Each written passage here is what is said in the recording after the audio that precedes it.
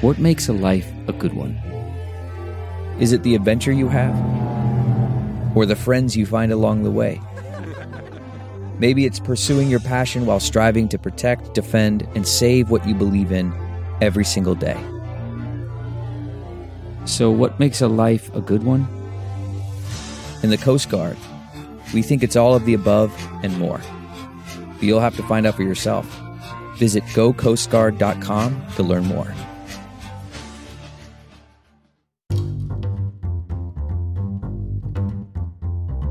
Hi, this is Josh Marshall, and this is the Josh Marshall Podcast. We got a lot of things to talk about. You know, vaccine is in some ways the story of all stories, and not just because I guess we're still. I'm losing track now. I guess it was last week that we saw the British woman. Elderly British woman get injected with the vaccine, and now we're a couple days out from seeing people in the United States. It's been a really long time in this country since we have seen events where people are giddy. You know, the people who won the election, Biden people, very excited. You know, there's a lot of people who are very excited that Trump lost. That's, you know, it's sort of the other side of the same coin. There have been various things that have, you know, there were elements of excitement and happiness in the protests this summer. Obviously, it was about a very tragic, bad, awful thing, but there were triumphs in the process of the protesting. But it's been a really long time since you see people like getting excited about something that is unambiguously good. It's not, you know, even something with like Biden winning, and let's broaden it out, because Biden wasn't every Democrat's first choice, obviously. But the Democrats winning, ending Trump's presidency. A lot of people are excited about that. But again, it's part of it's an excitement that is subsidiary to the disaster that we have seen over the last 4 years. And yet, the vaccine, even though I guess you could say something similar, but something just a little different. This is science, you know, kind of blowing through the door and coming to the rescue. And it really is, I mean, I think that the forensic epidemiologists would say that this disease is about 13 months old. The earliest signs of it seem to go back to mid-November in China. And in the U.S., first case is in January, basically less than a year. There's actually a vaccine. That is remarkable, absolutely remarkable. And I'm sure you've seen, like I saw, I can't remember the guy's, wait, is it Jared Polis? Is Jared Polis the governor of Colorado? Who I'm losing track of who's who. Anyway, governor of Colorado, I'm spacing on whether I have the right name. You know, like a lot of states, they did like a little ceremony, you know, waiting at the door for the FedEx guy to knock and bring in the vaccines. And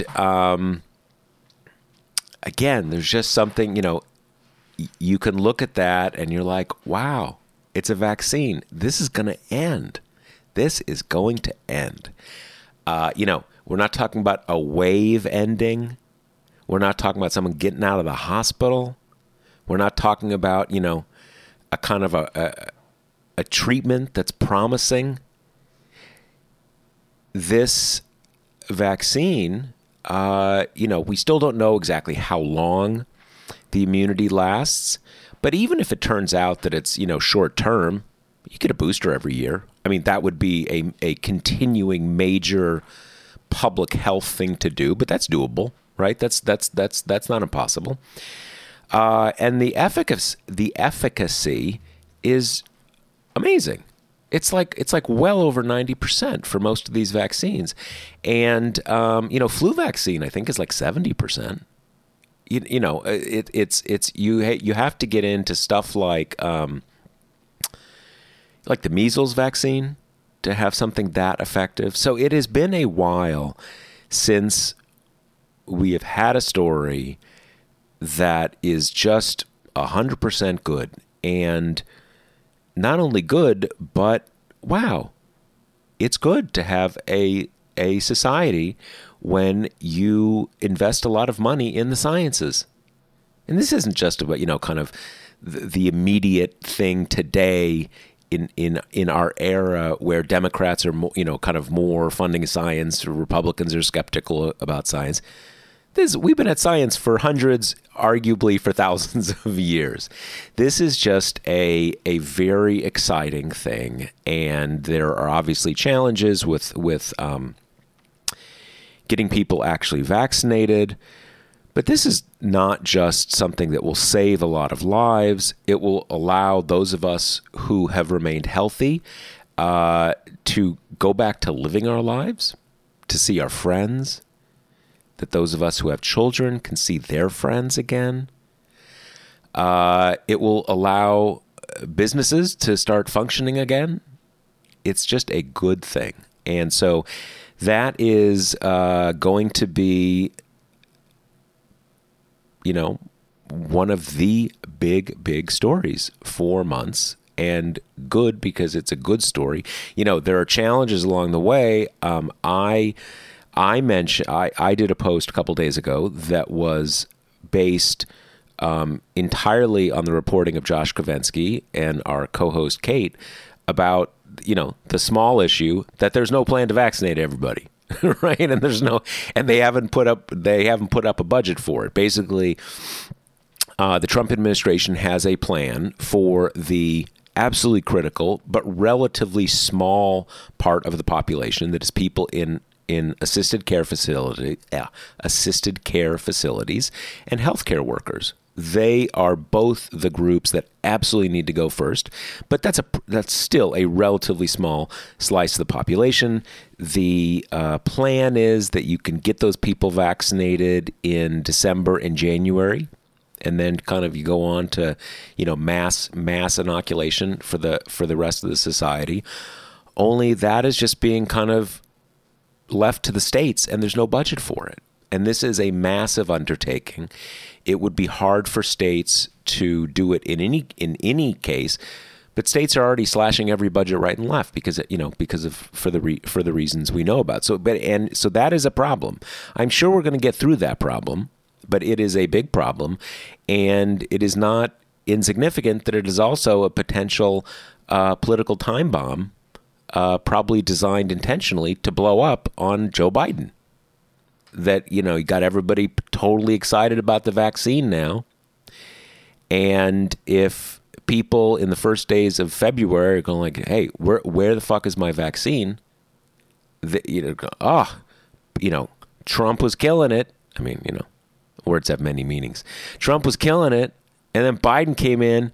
What's the deal? Why isn't Biden getting the vaccines out? So those are topics we are going to talk about. Before we do, let me give you a quick word from our sponsor. Breaking weather report. We're looking at another dark, frigid winter with a 99% chance of crushing depression and Zoom fatigue. Wow, this copy is kind of a downer. Sure. Warm up the winter blues with Grady's reusable all-in-one cold brew kit. With 36 servings per bag, our velvety smooth coffee concentrate is brewed strong for a caffeine kick you can enjoy hot or iced. Just add water. Ready to give it a swirl? Get 25% off your first order at Grady'sColdBrew.com with promo code TPM. That's Grady'sColdBrew.com with promo code TPM. And I have my Grady's right here if you're watching on the video. Josh, the impending snowstorm here kind of reminds me of that famous customer service experience where you got some Grady's just under the wire of a blizzard in your Manhattan apartment. Yeah, right? I think that there's a photo of it in our the 20th anniversary package that is going live today. Yeah, this was like in, I don't think it was Sandy. Maybe it was Sandy. There was some big, nor'eastern or hurricane, probably nor'easter, bearing down on us, and we didn't have any Grady's, and I think maybe I probably tweeted, like, I need some Grady's. This is like a serious public health emergency, and Grady's sent out one of their employees, hand delivered a shipment of Grady's to our apartment. And I mean, we bought it, right? It wasn't like they didn't give it to us, but they hand delivered it. And so this was, long before I knew Grady or Grady was sponsored or anything like that. That's real Grady service. Yeah, that's the rest is history, I guess. Yeah, exactly. I think that must be how I got to know them. Yeah, for anyone listening who's a fan of TPM, you should definitely check out our anniversary package. Lots of cool features, including a glossary of Josh Marshall-isms, such as underbussing, which was one that I had kind of forgotten about, but a highlight there, and some other great stories too. So anyways, Kate, like Josh was alluding to, can you tell us more about your reporting with Josh Kovensky and the kind of trouble with the vaccine? Because I think, like Josh mentioned, it's very heartening to see the first vaccinations in the U.S. I thought it was kind of surprisingly moving to watch on Monday as, I guess it was an ICU nurse in Queens or on Long Island, somewhere kind of over there, received, I think, the first dose of the vaccine in the U.S. And was she the first in the U.S. or first in New York? I think she was the first in the U.S., yeah. Kind of makes sense New York goes first, given... Yeah, I mean, seriously, given everything that happened. Yeah, I mean, given Trump's nonsense, but I mean more just... how it began, the sort of the trajectory of the epidemic in the United States. Totally. So pour some cold water on all of our happiness and good cheer. Kate, tell us kind of what you found as you've been reporting. I did want to join in the cheer for a quick second, just say kind of two things that, two stats, I guess, that made the vaccines development, I don't know, just putting more context for me, someone who doesn't, specialize in vaccine development, is that before this, the fastest vaccine that they developed was for the mumps, I think, and it took 4 years. I mean, that just throws it into such stark relief. And the other thing is that the FDA was prepared to approve a vaccine that had over 50% efficacy, which is just that's crazy. That's kind of the threshold that we were expecting, and then we have these 94-95% effective vaccines. So, that is my moment of celebration. I remember early in the vaccine when Fauci was talking about this in one of these White House press conferences, he talked about that, you have the normal trial period, right, when you're testing it. But he said sometimes you see a what was the phrase he used? I think he said an efficacy signal showing up. And if it's strong enough, you call the trial off and you move ahead. I mean, not, you probably continue. But basically, if you get an early sign, you may move to production just because it's not, this isn't some random thing that we just thought it might be a good idea to have a vaccine for. It's a public health emergency. So, yeah, interesting. Yeah. Yeah, so now, like you say, DT, to pour cold water on all that, Josh described it well. The crux of the issue is that the Trump administration has been pretty much abdicating all responsibility for the COVID pandemic from the beginning. Pretty much just leaving it to fall onto the states and local governments. But now we're at a place where this many months into the pandemic, already chronically underfunded public health departments just are tapped. They are out of money.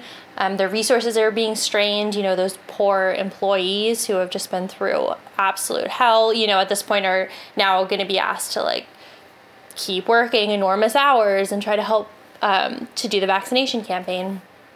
And then you have this kind of incoming freight train that all the money that Congress was able to pass for state and local aid was kind of in this coronavirus, slush fund without the negative connotations. So $150 billion pot that they would dole out to different states and local governments that needed them. All of that money, that aid expires on December 31st. So whatever help the states had, and most of them have run through their CARES money by this point, but that is running out anyway, which means that now as states are kind of turning to setting up this enormous effort, a mass vaccination campaign with a vaccine that requires 2 doses, different amount of time between the 2 doses for the Moderna and Pfizer vaccine. The Pfizer one has to be stored at super cold temperatures. You need a way to track how people are getting the vaccine. All of this huge effort they're doing basically with no money. And even this week, we've seen some movement on Capitol Hill about getting some COVID relief passed. But even now, it looks very unlikely that the $160 billion that was initially allotted for state and local funding was basically siloed into a package that's not going to pass to ease the passage of the other part of the proposal, because it was such a poison pill to Republicans. Put in that bill that where the legal immunity stuff goes. The liability shield and state and local aid. That is what was siphoned out as the deal breaker to each party. And just in case our listeners haven't been following, the liability shield deals with giving corporations and companies protection from employees suing them for making them work in dangerous working conditions during COVID, which that just puts it in pretty stark relief. That's Republicans' poison pill, or that's Democrats' poison pill. State and local aid is Republicans' poison pill. Now, the good news is that the package that seems likely to pass, and the way they're doing this is basically just stapling it onto the funding bill to keep the government from shutting down, that has to pass this Friday.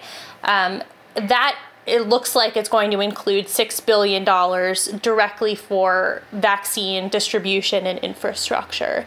So that will go to states to help them roll out the vaccine.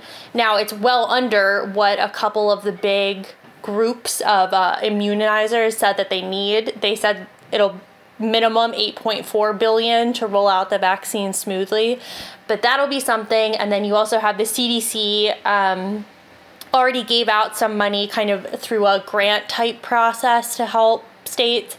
They're doing another kind of unloading of, I think it's $150 million. So states can also apply to get a piece of that pie to help them. But the problem is, with this funding just coming in now, while the vaccine is already being deployed, that's a wave effect. That's going to slow down the whole process, because now they're just kind of standing up these processes to try to get things figured out. And kind of the political sabotage aspect of this is that whatever plan the Trump administration does have to deploy this initial wave, that's kind of the end of the road. You run out of plank after that. There is no real plan for the next wave of vaccinations, which will be, when everyone is getting vaccinated. There's not really much infrastructure there at all. It's much more of a, we'll support the states however we can, which, as I say, are cash strapped and struggling from a lack of resources. So that's kind of where we're heading in now. And something Josh and I have been focusing on for a piece that we're kind of in the works of writing is, okay, this is, a volatile situation.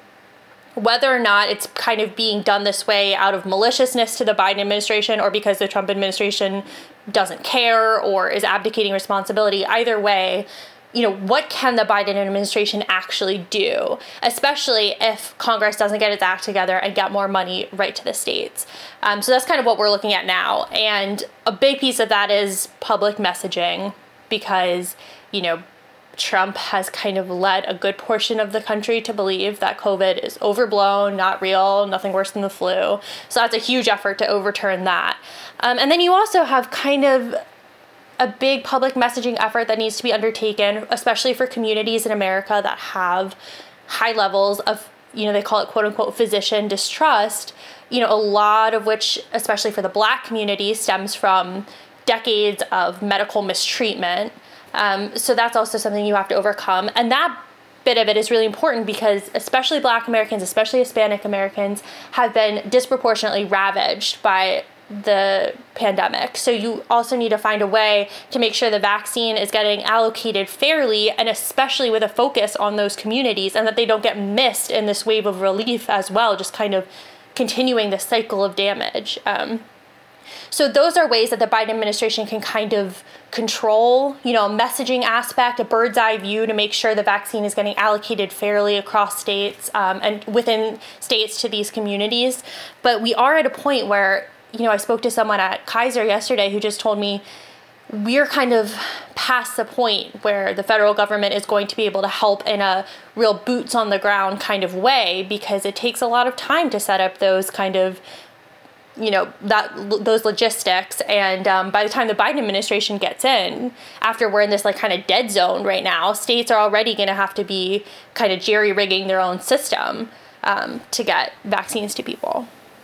Okay, do you think, have you come across what some of the solutions might be? I guess it just brings to mind some of the pop-up COVID testing sites, for instance. Could those just be kind of turned into vaccination sites, or pulling in more pharmacies or, minute clinics or kind of urgent care facilities that are already doing the testing and such like that? Or is it too soon to tell exactly how they solved that problem? Well, all of those are good ideas, but it also, that kind of goes to the real lack of plan right now, that those are good ideas, not necessarily anything that's more solid than that. But you do have pharmacies at this point kind of being pulled in, particularly to serve long-term care facilities like nursing homes.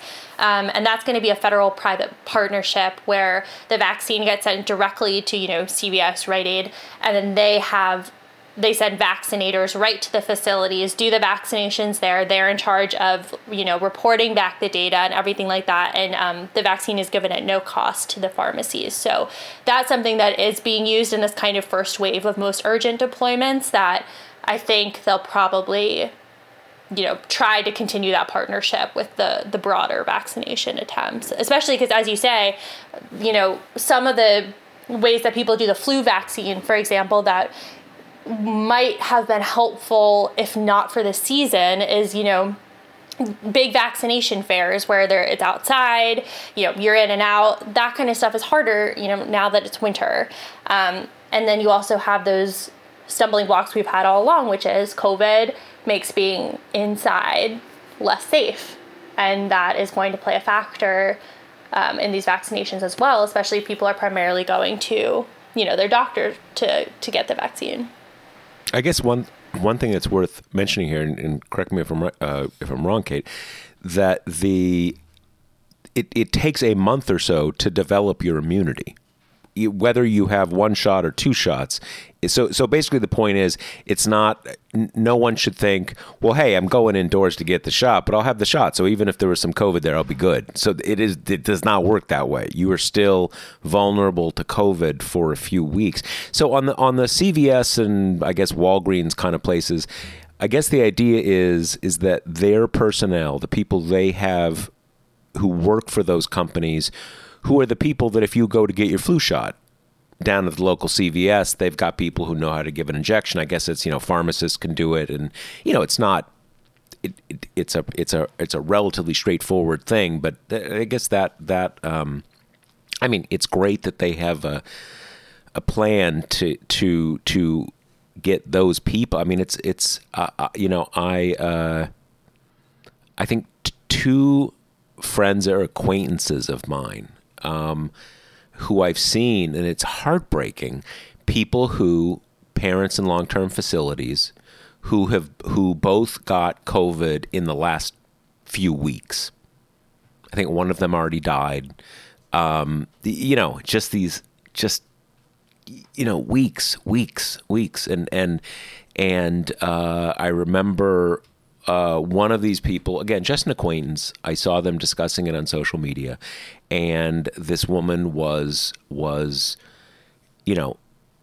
had a sort of an incandescent rage in her words that the assisted living facility that her mother was in, by definition, had kept the people in that facility COVID-free for 9 months, 8 months, all this time, totally locked down, all the extreme measures you can imagine until,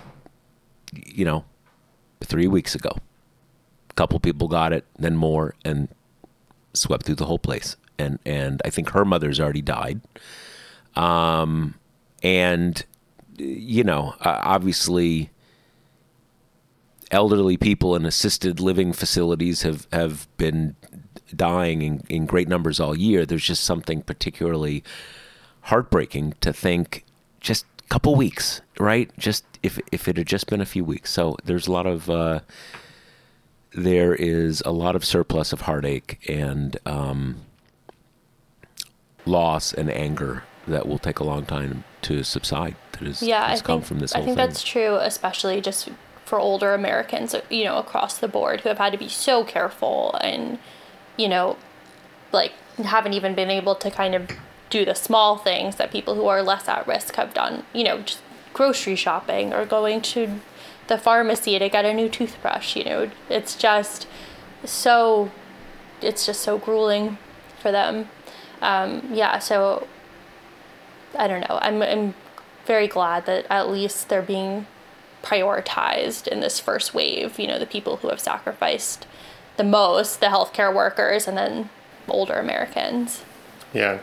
Kate, can you talk a little bit about the public messaging you mentioned kind of a little bit earlier? I'm curious, have polls shown recently that maybe half of Americans are willing to get vaccinated kind of right away, or maybe somewhere around there?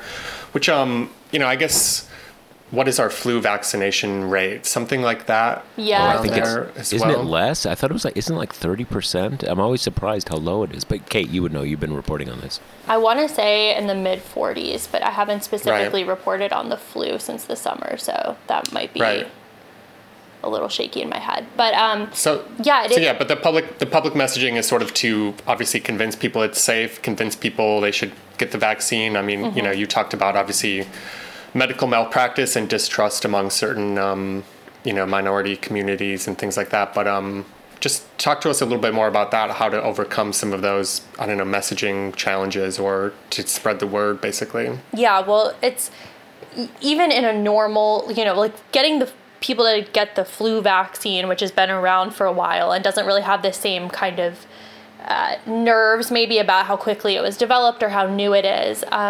It's really hard to get people to do that, partially because we have a very flourishing anti-vax movement in this country. And then also kind of how I mentioned, certain communities have more of a distrust of, institutional medicine for good reason.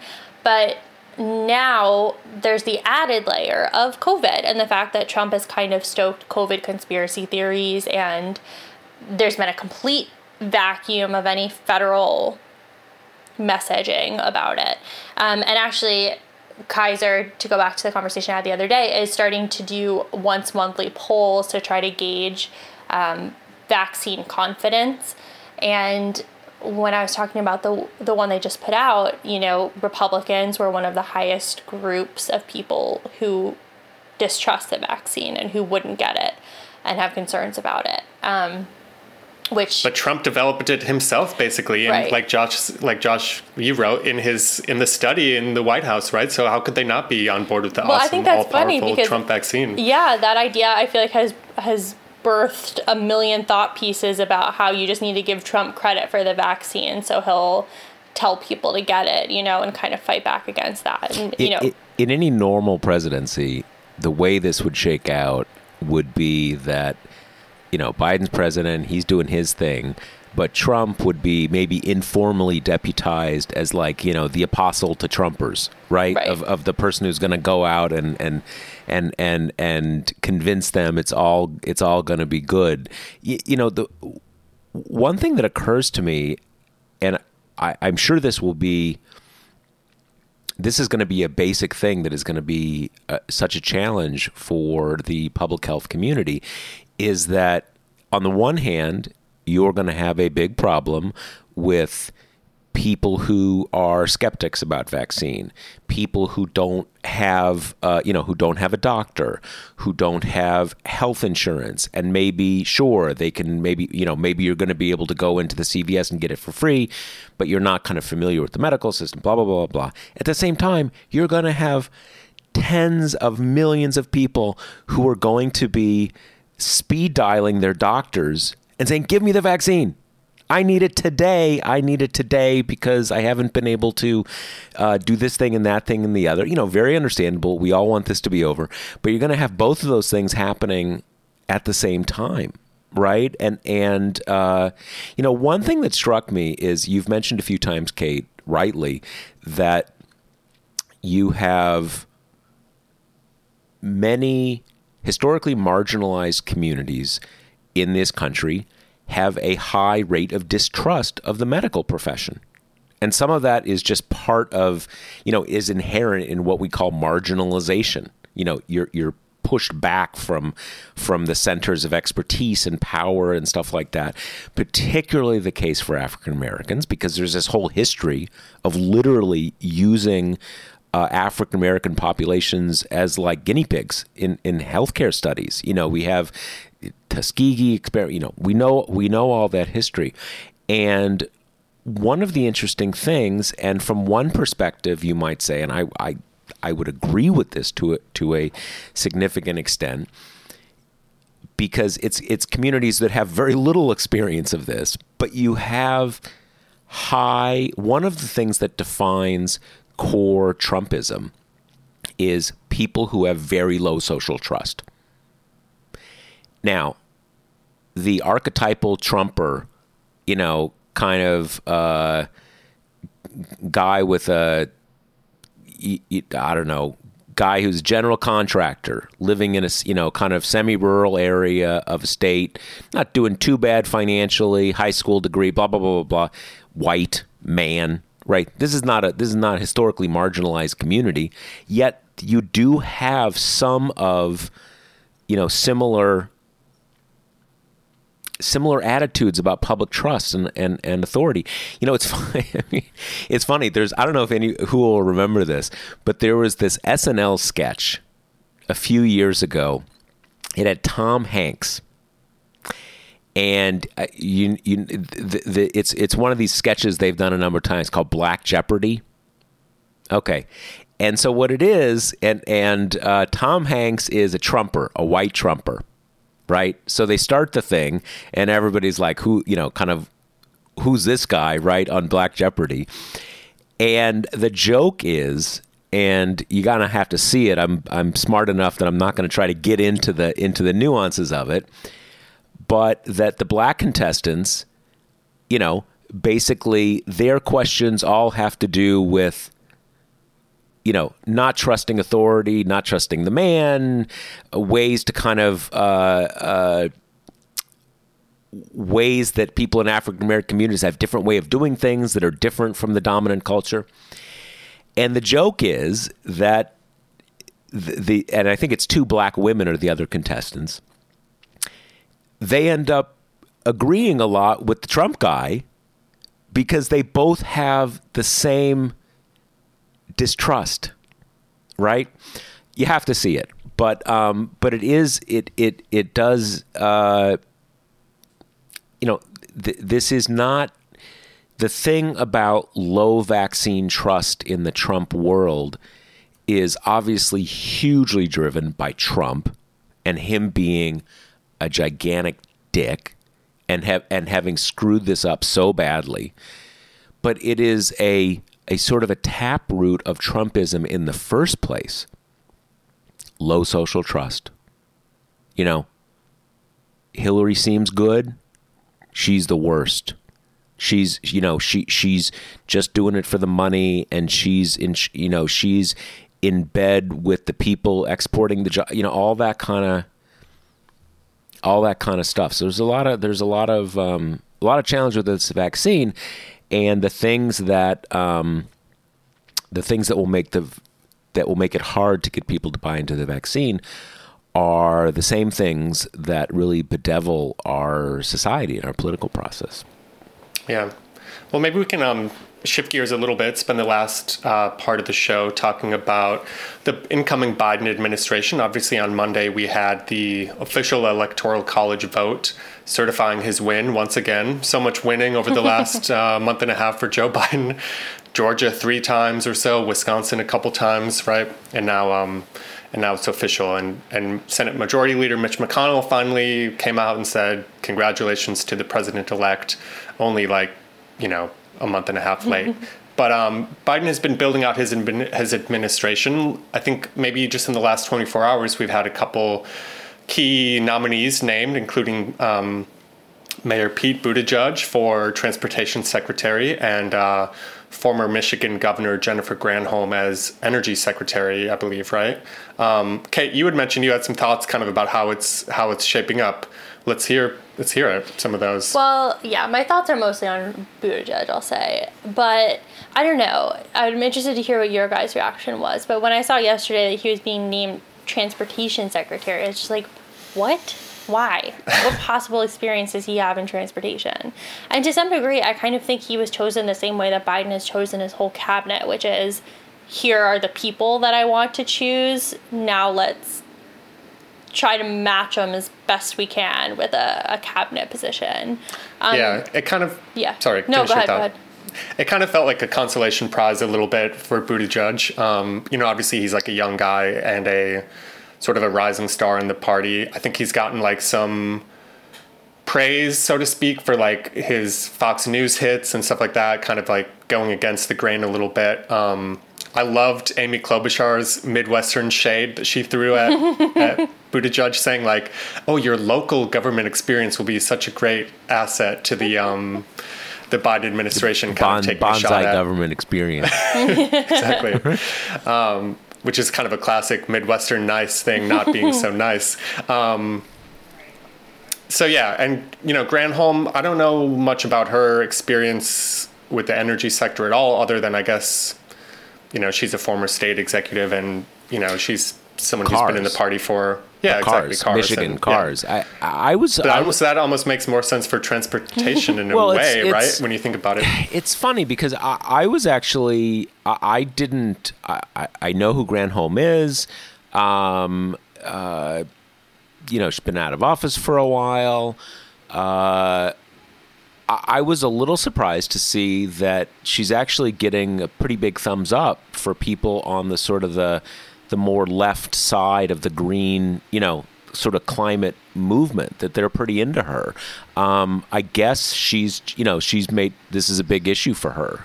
So I was, and with the Buttigieg thing, look,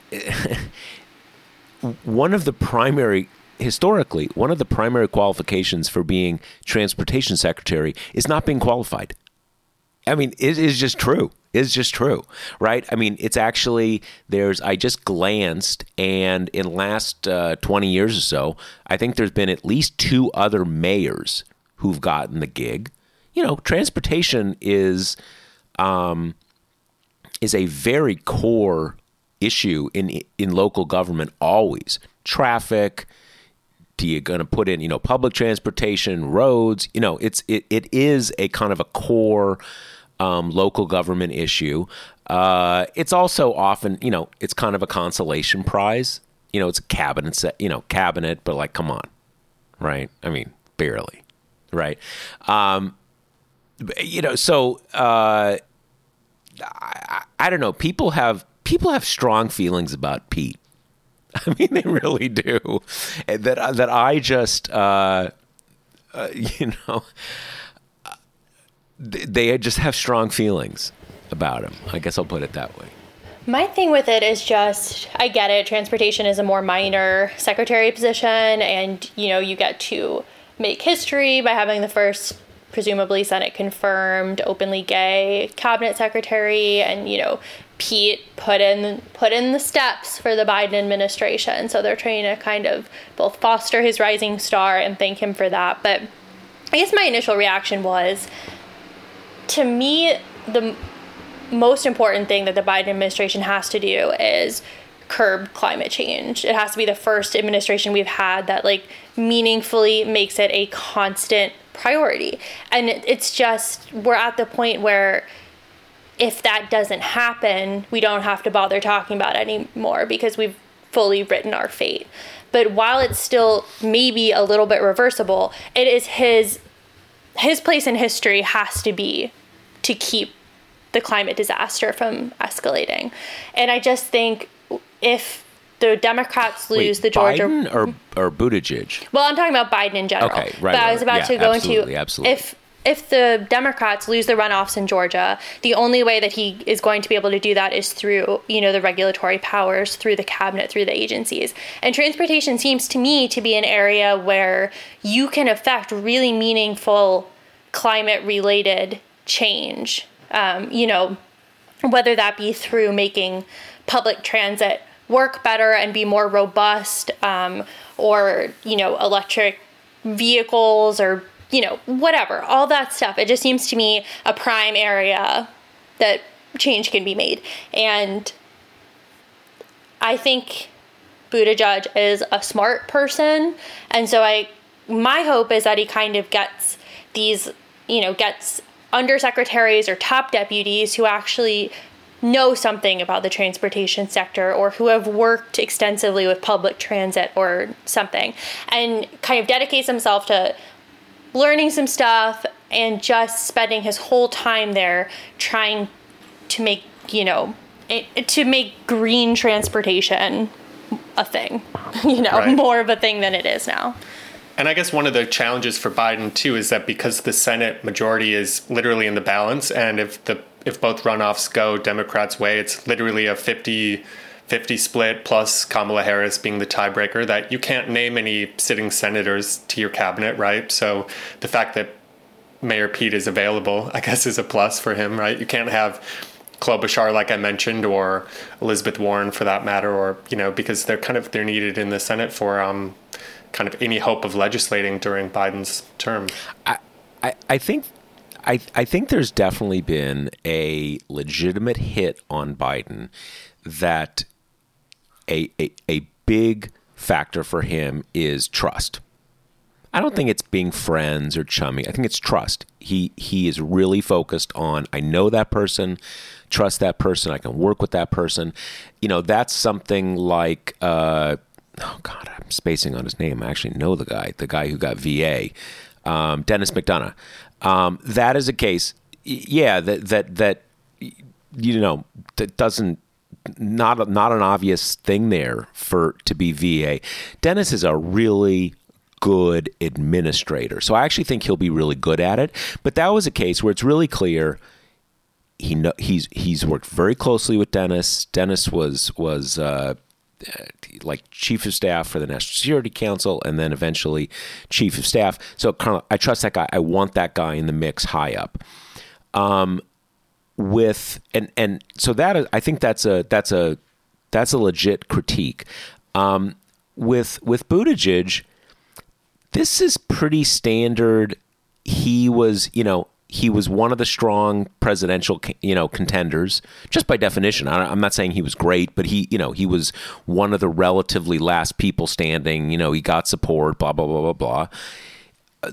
People in those positions get cabinet positions. That's just kind of, that's tradition. And he's out of work. Right? I mean, he needs a job, even aside from not looting the Senate and that kind of stuff. And Biden, I mean, again, that part of it, I think, is just, that is how our politics works, for better or worse. But there's also, I mean, I think the other thing that Biden is doing, Biden is, the word transactional has gotten a very bad reputation with Donald Trump.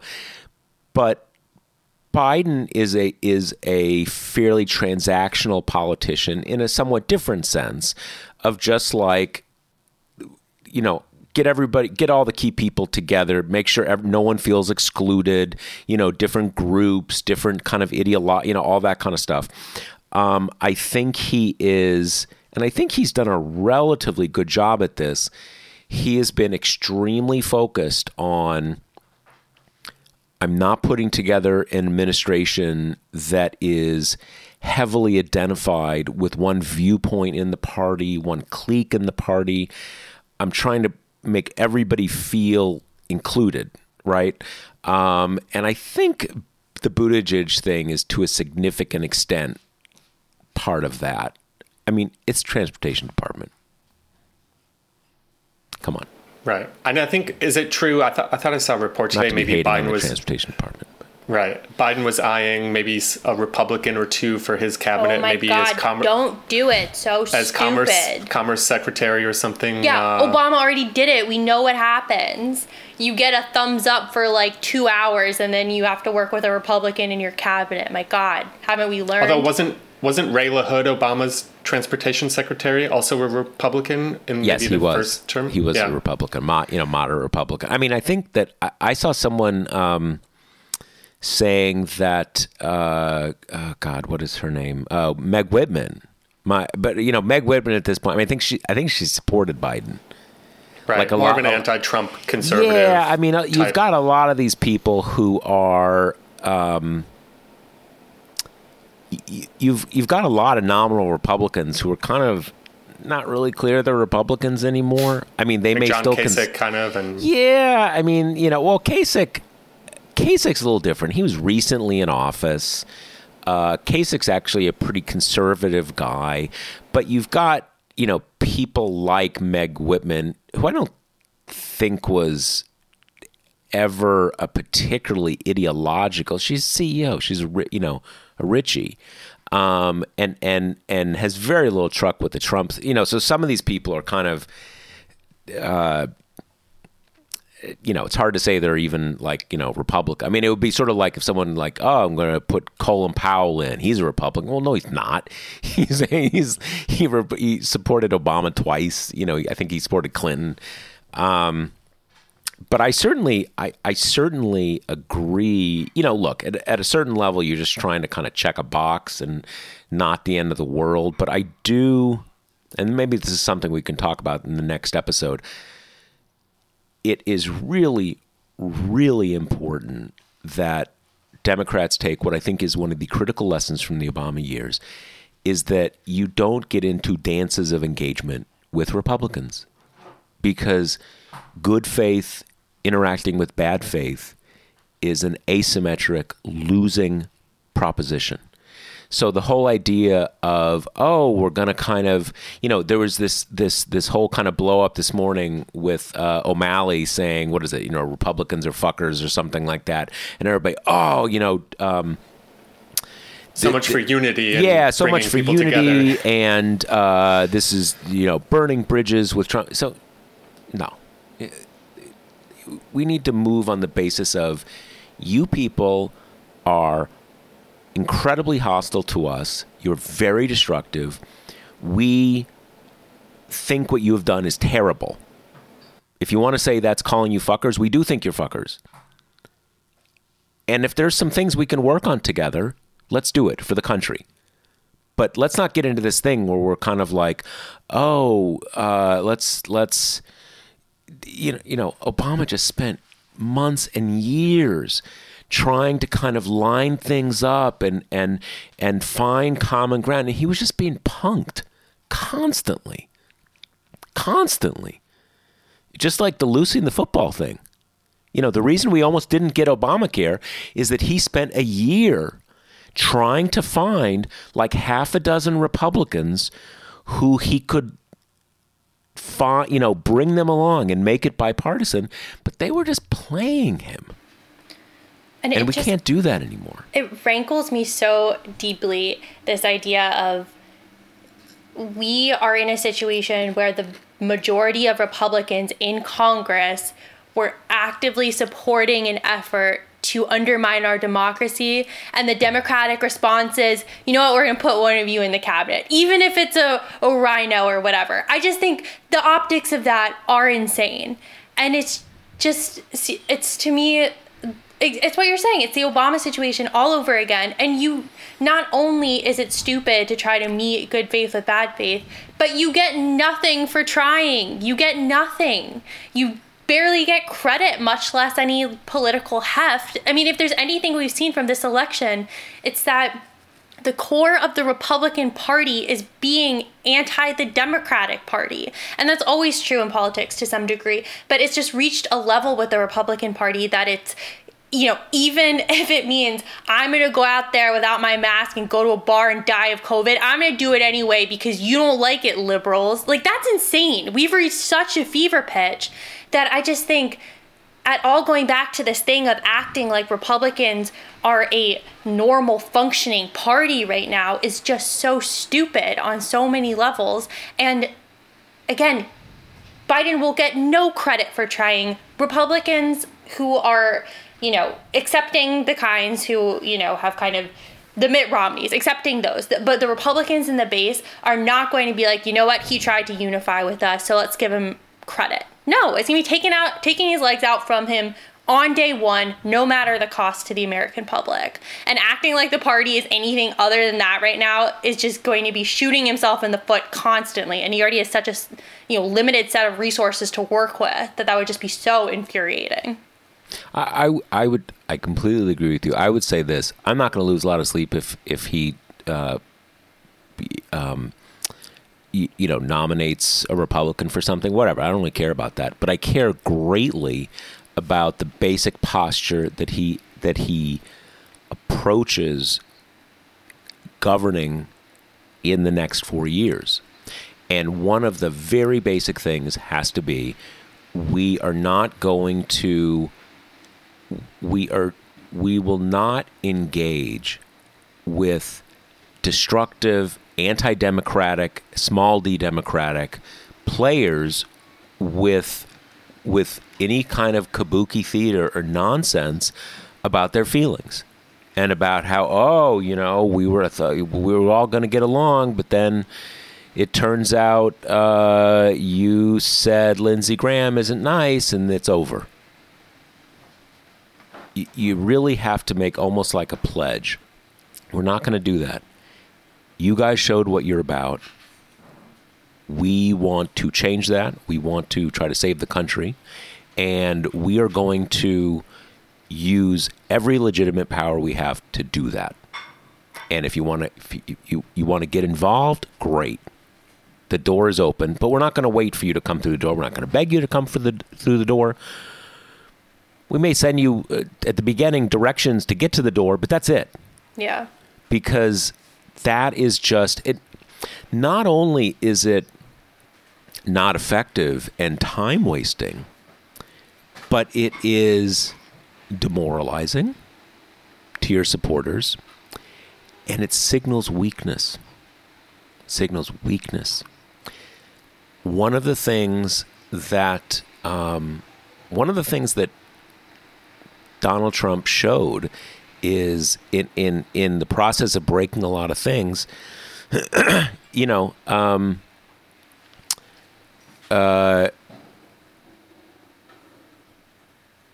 you have to just produce things for your constituents. Not just for your people, the way he did with farmers, but you have to show we can do things. We can make things happen for you that change the equation for you. There's a reason to vote for us. It's not all kind of rah-rah and your team. We can actually produce things. So, that's really key. And as I said, if he nominates one Republican, that's kind of just old-time tradition. He's an old guy.